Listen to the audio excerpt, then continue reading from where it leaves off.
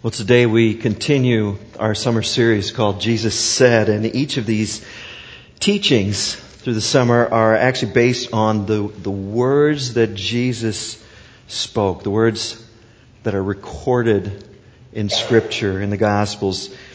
And one of the facts to remember is that the words from Jesus were actually first spoken, and it was only later that they were written down. So could we actually gain some new insight by hearing Jesus' words that way, first spoken, as Jesus spoke them himself? And that's what Ed's going to do this morning. He's going to speak one of Jesus' most famous teachings, the Sermon on the Mount, the teaching that began with these words in the book of Matthew. Now, when Jesus saw the crowds, he went up on a mountainside and he sat down. His disciples came to him and he began to teach them.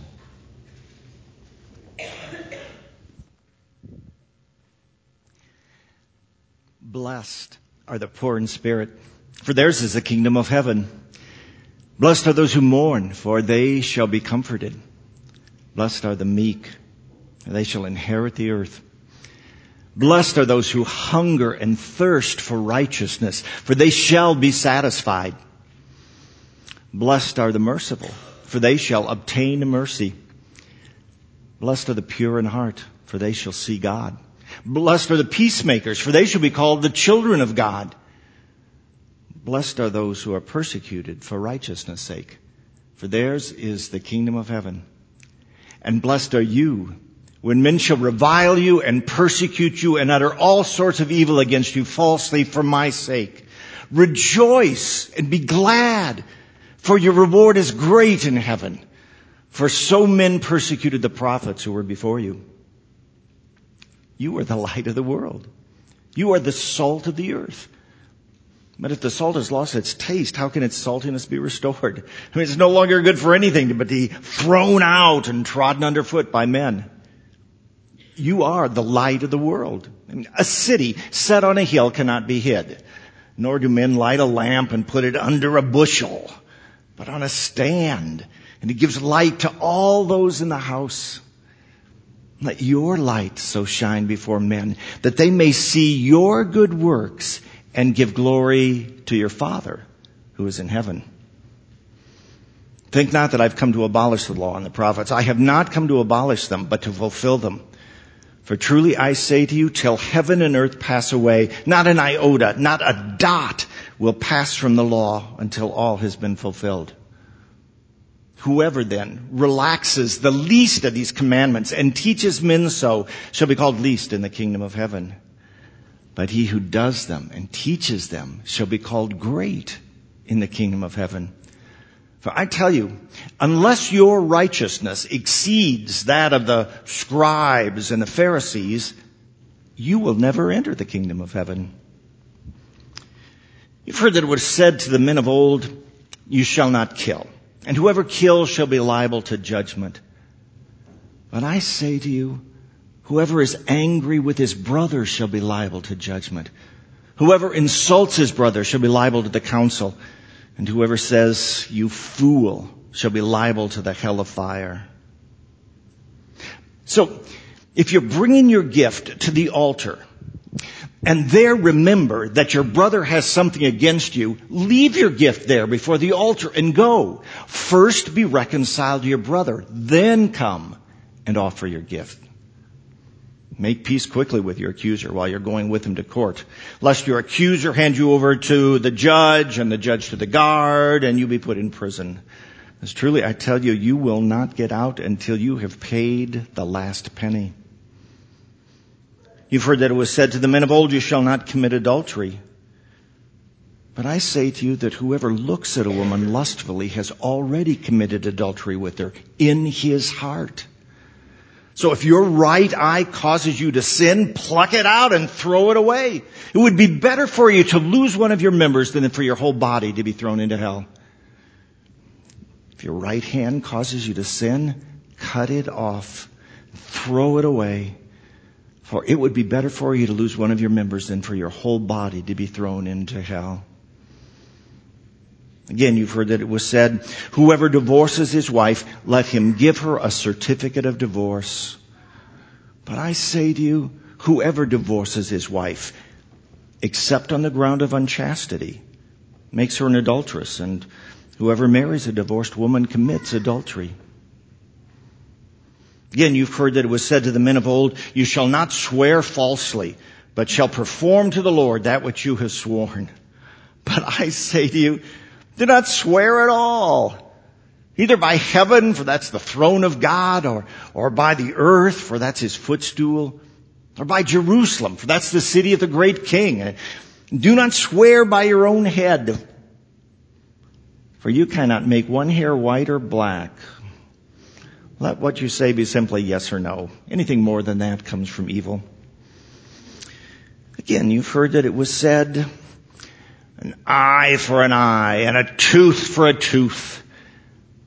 But I say to you, do not resist one who is evil. And if anyone would strike you on the right cheek, turn to him the other also. If anyone would sue you and take your cloak, let him have your coat as well. If anyone forces you to go with him 1 mile, go with him 2. Give to him who begs from you, and do not refuse him who would borrow from you. Again, you've heard that it was said, you shall love your neighbor and hate your enemies. But I say to you, love your enemies and pray for those who persecute you, that you may be children of your Father who is in heaven. For he makes his sun to rise on the evil and on the good, and sends his rain to fall on the just and on the unjust. For if you love only those who love you, what reward have you? I mean, do not even the tax collectors do the same? And if you salute only your brethren, what more are you doing than others? Do not even the Gentiles do the same? You, therefore, must be perfect, even as your heavenly Father is perfect. So, be careful about practicing your piety before men in order to be seen by them. For then you'll have no reward from your Father who is in heaven. And thus, when you give alms, sound no trumpet before you as the hypocrites do in the synagogues and on the street corners, that they may be praised by men. Truly I say to you, they have their reward. But when you give alms, don't let your left hand know what your right hand is doing, that your alms may be in secret, and your Father who sees in secret will reward you. And when you pray, do not be like the hypocrites, for they love to stand and pray in the synagogues and on the streets, that they may be seen by men. Truly I say to you, they have their reward. But when you pray, go into your room and shut the door and pray to your Father who is in secret, and your Father who sees in secret will reward you. And in praying, do not heap up empty phrases as the Gentiles do, for they think that they'll be heard for their many words. Do not be like them, for your heavenly Father knows what you need before you ask him. Pray then like this. Our Father who art in heaven, hallowed be thy name. Thy kingdom come.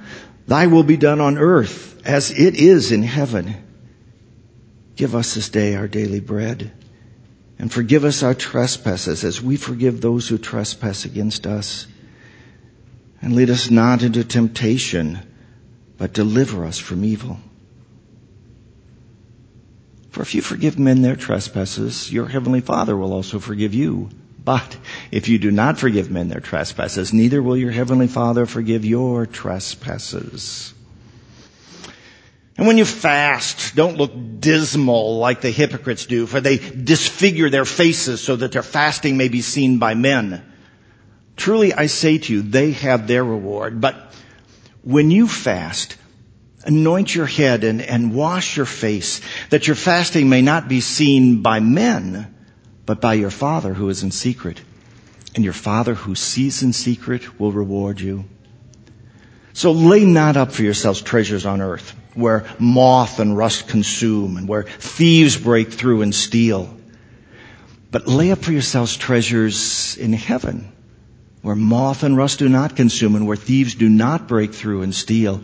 For where your treasure is, there will your heart be also. See, the eye is the lamp of the body. So if your eye is sound, your whole body will be full of light. But if your eye is not sound, your whole body will be full of darkness. If then the light in you is darkness, how great is that darkness? You see, nobody can serve two masters. Either he'll love the one and hate the other, or he'll be devoted to the one and despise the other. You cannot serve God and mammon. And therefore I say to you, don't be anxious about your life, what you should eat or what you should drink, or about your body, what you should wear. I mean, isn't life more than food, and the body more than clothing? Consider the birds of the air. I mean, they neither sow nor reap nor gather into barns, and yet I tell you, your heavenly Father feeds them. Are you not of much more value than they? And which of you, by being anxious, can add 1 cubit to his span of life? And why are you anxious about clothing? I mean, consider the lilies of the field, how they grow. They neither toil nor spin, and yet I tell you, Solomon, in all his glory, was not arrayed like one of these.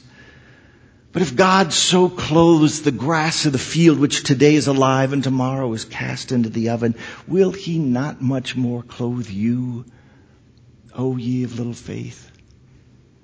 Therefore I say to you, don't be anxious, saying, what should we eat, or what should we drink, or what should we wear? For the Gentiles seek after all these things, and your heavenly Father knows that you need them all. But seek first the kingdom of God and his righteousness, and all these things will be yours as well. Therefore, don't be anxious about tomorrow. Tomorrow will be anxious for itself. Let the day's own troubles be sufficient for the day. So beware of judging others. For with the judgment you pronounce, you will be judged. And the measure you give will be the measure you get. Why do you see the speck that is in your brother's eye and don't even notice the log that's in your own eye? Or how can you say to your brother, here, let me take the speck out of your eye, when you have a log in your own eye? You hypocrite! First, take the log out of your own eye, and then you'll see clearly to take the speck out of your brother's eye. Do not give dogs what is holy. Don't throw your pearls before swine, lest they trample them underfoot and turn and attack you. Ask, and it will be given you. Seek, and you will find. Knock, and it will be open to you. For everyone who asks receives, and he who seeks finds, and to him who knocks it will be opened.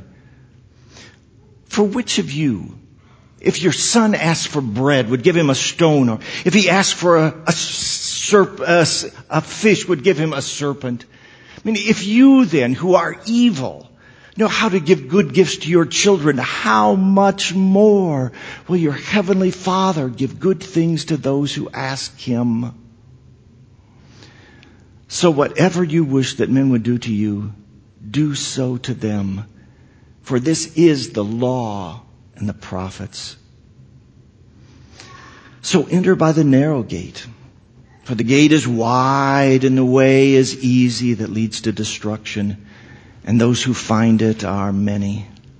But the gate is narrow, and the way is hard that leads to life, and those who find it are few. So beware of false prophets who come to you in sheep's clothing, but inwardly are ravenous wolves. You'll know them by their fruit. I mean, are grapes gathered from thorns, or figs from thistles? So every sound tree bears good fruit, and every bad tree bears evil fruit. The sound tree cannot bear evil fruit, nor can a bad tree bear good fruit. Every tree that does not bear good fruit is cut down and thrown into the fire. Thus you will know them by their fruit. So not everyone who says to me, Lord, Lord, will enter the kingdom of heaven, but he who does the will of my Father who is in heaven. On that day many will say to me, Lord, Lord, did we not prophesy in your name and cast out demons in your name and do many mighty works in your name? And I will say to them, I never knew you. Depart from me, you evildoers. Whoever then hears these words of mine and does them will be like a wise man who built his house upon a rock. And the rains came and the floods rose and the winds blew and beat against that house. But it did not fall because it had been founded on a rock. But everyone who hears these words of mine and does not do them will be like a foolish man who built his house on sand. And the rains came and the floods rose and the winds blew and beat against that house and it fell. And great was the fall of it.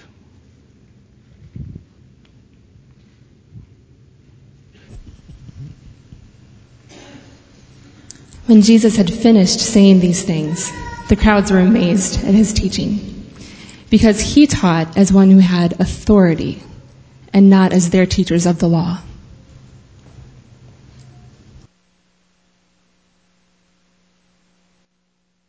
World was turned upside down last March 19th. I don't know if you remember what March was like, but on the 19th it was still a cold, snowy, wintry day. And I was on my way to our regional Reformed churches meeting in Applington. And I'd left particularly early that day because I had filled my car full of books from my office that I was going to give away to pastors who might be interested in them and profit from having them.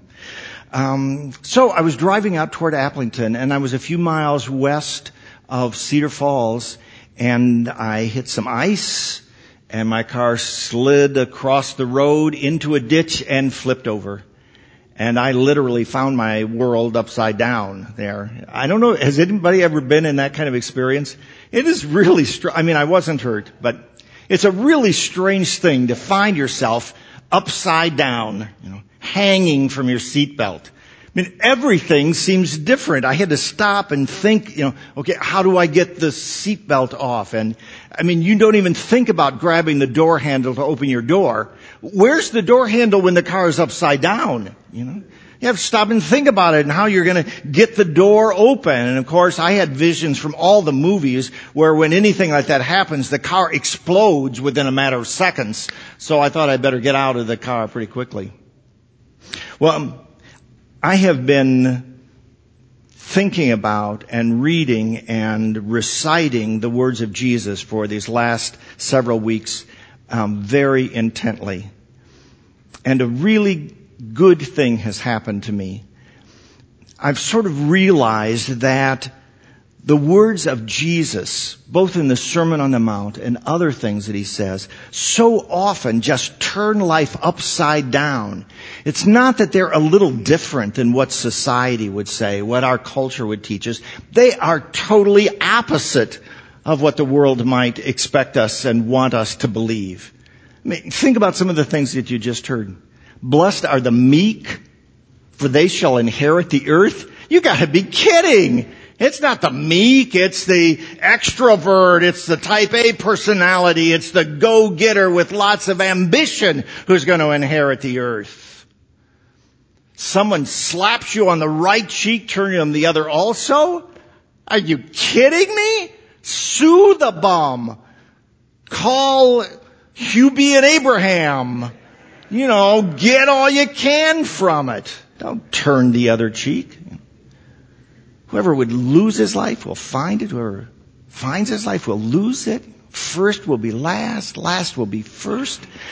All the things that Jesus is saying just kind of force us to look at the world upside down, the way that God sees it. I bet you will remember, not too many years ago, there was kind of a fad in the Christian church built around the initials WWJD. Remember that? What does that stand for? Tell me. Ooh, good. Yeah. What would Jesus do? Remember? And I had a WWJD bracelet that I wore all the time, and I think it really helped me. I think it really caused me sometimes to stop and think, what would Jesus do in this situation? Which is a really great question to ask. But you know, you're kind of just starting this summer series on the words of Jesus. And I want to suggest that maybe for this summer, you have the initials WWJS. What would Jesus say? Or maybe even better, what did Jesus say? Because if Jesus did address so many of the issues that we face in life, then what could be more important to me than stopping and asking myself that question? What did Jesus say about this? I want to encourage you not only to attend as often as you can this summer or listen to the teachings if you don't get a chance to hear them on Sunday, because I think that'll help us as we sort of try to understand the things that Jesus said. But I would like to push you a little bit further than that. I would encourage you this summer to set a goal for yourself of actually reading the things that Jesus said. Those things that Jesus said are found in the 4 Gospels, Matthew, Mark, Luke, and John. In our daily scriptures, we've been going through Matthew, and that's great. What if you decided for yourself that you were going to read through 1 or maybe even all 4 of the Gospels, really noting the things that Jesus said? We think about this in part because of red letter Bibles. Do any of you have a red letter Bible? Do you know what red letter Bibles are? It's an edition of the Bible in which all the things that Jesus says are printed in red. I have a red letter Bible. The reason I bought it is not because it's a red letter Bible. I bought it because it's large print. And I could read it without having to wear my reading glasses. But it's been a good reminder to me. And we're not saying that the things that Jesus said are more important than the other things in the Bible, because we believe that they are both from the same source, that everything in the Bible is the Word of God. It's God speaking to us. But there is something that has a special authority and power, doesn't it? That comes from the words of Jesus. So what if you did that? What if you sort of set for yourself that goal of reading through some of the Gospels and focusing particularly on the words of Jesus? In fact, I would suggest maybe that you consider memorizing some of the words of Jesus. Now, I know that a lot of you are absolutely sure you could never memorize anything, but you could. It just takes time, it takes work and energy to do so. What if you picked out, for instance, one of those familiar paragraphs or topics from the Sermon on the Mount, which is found in Matthew 5, 6, and 7. What if you said, I'm going to memorize that? I mean, you could do that. Just, 3 or 4 verses, you could memorize those very quickly. And when you do that, an amazing thing happens. At least it happens for me. That I will read through something and think I understand it and don't give it a lot of thought, and then I set out to memorize it.